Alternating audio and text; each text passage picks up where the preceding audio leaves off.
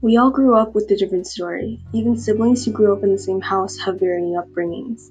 CBC's Now or Never podcast, discussing the different approaches to the subject of parenthood, captures the flip side of parenting, stories that conflict the idealistic image of a perfect family. The podcast captures a diverse selection of individuals of assorted backgrounds, from a single gay man to a grieving sister.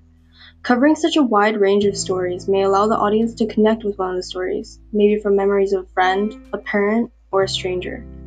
The stories shared by the individuals are intimate, as fluctuations in their voice express pure emotion. These stories help us connect with the storytellers. Broader and more common incidents like miscarriages and the repercussions of a mourning mother may remind the listener of a specific family member or friend who may have experienced an identical process, or may even help the listener gain a deeper understanding of the individual.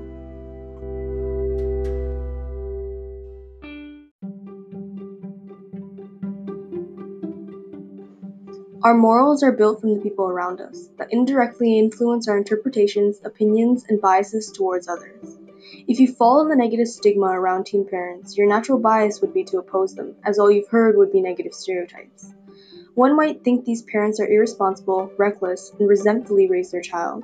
But through the story of the 18-year-old father finding himself unexpectedly caring for a child, he struggles to make ends meet and risks his entire future for the health of his child.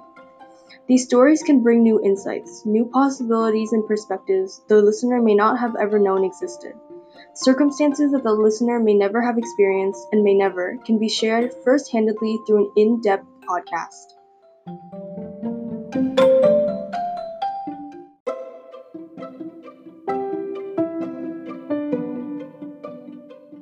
The podcast medium is a unique medium, seemingly a one-sided conversation in which the listener indirectly responds. A podcast should feel cozy, like a conversation, but on a larger scale much more similar to a discussion.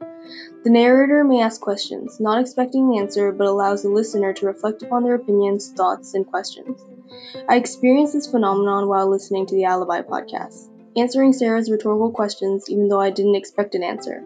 Her experiences seemed genuine, and her voice only radiated truth, and when a feeling was expressed, I felt every emotion. Podcast reflects the narrator's emotions onto the audience, using sound and other codes and conventions to aid the listener's understanding of the message. If they are supposed to feel sad during the story of a grieving mother, sure, the story would be sad enough in itself, but the emphasis of a bitter sensation would be elevated with the implementation of a slow, somber melody.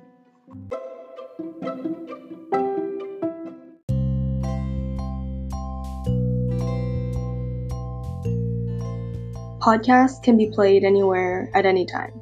The medium is dedicated to convey a message with intimacy and allows simplicity during every listen.